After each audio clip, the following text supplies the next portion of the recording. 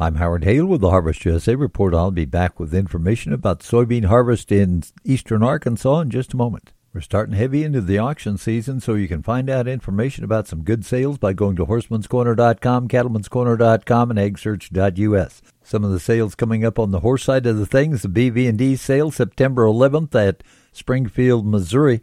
On September 20th, we're going to have the Blue Valentine Legacy sale. Gordon Livestock is having a sale on September 19th. So a lot of good sales coming up. You can find them all on eggsearch.us, horsemanscorner.com, and cattlemanscorner.com.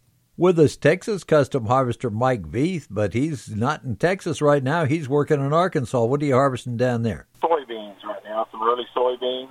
We've got a couple thousand acres to go there, and then we'll be starting on some milo that they have down here. How are those soybeans turning out? Believe it or not, they've had kind of a drought back in this area. It's around Memphis. The beans didn't look as well as they did last year, but they are turning out much better than I thought. There's probably going to be a lot of 40 and 50 bushel soybeans down here this year. Quality seems to be okay on them. Harvest conditions holding up okay? Yes, we did miss the hurricane that came through. We just got like a quarter inch out of it, and just a few miles. It seemed like 20 miles away, they got 2 inches. Right now, it's hot and dry. You think the milo is going to be pretty good? Yes, I think the milo crop's going to be real good. It looks really good around here, too, this year. It really does. Where were you harvesting before you got down to Arkansas? I was up in Hardin, Montana, cutting wheat up there, and then we just came down this way, and because the beans were ready. How'd the wheat turn out at Hardin? It wasn't as bad as everybody thought, but it was bad. Mike Veith, harvesting in Arkansas, about 40 miles west of Memphis, Tennessee.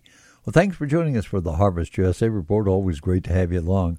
A lot more information on the web by going to eggsearch.us. May God bless, and you come back in. Join us again, won't you? I'm Howard Hale.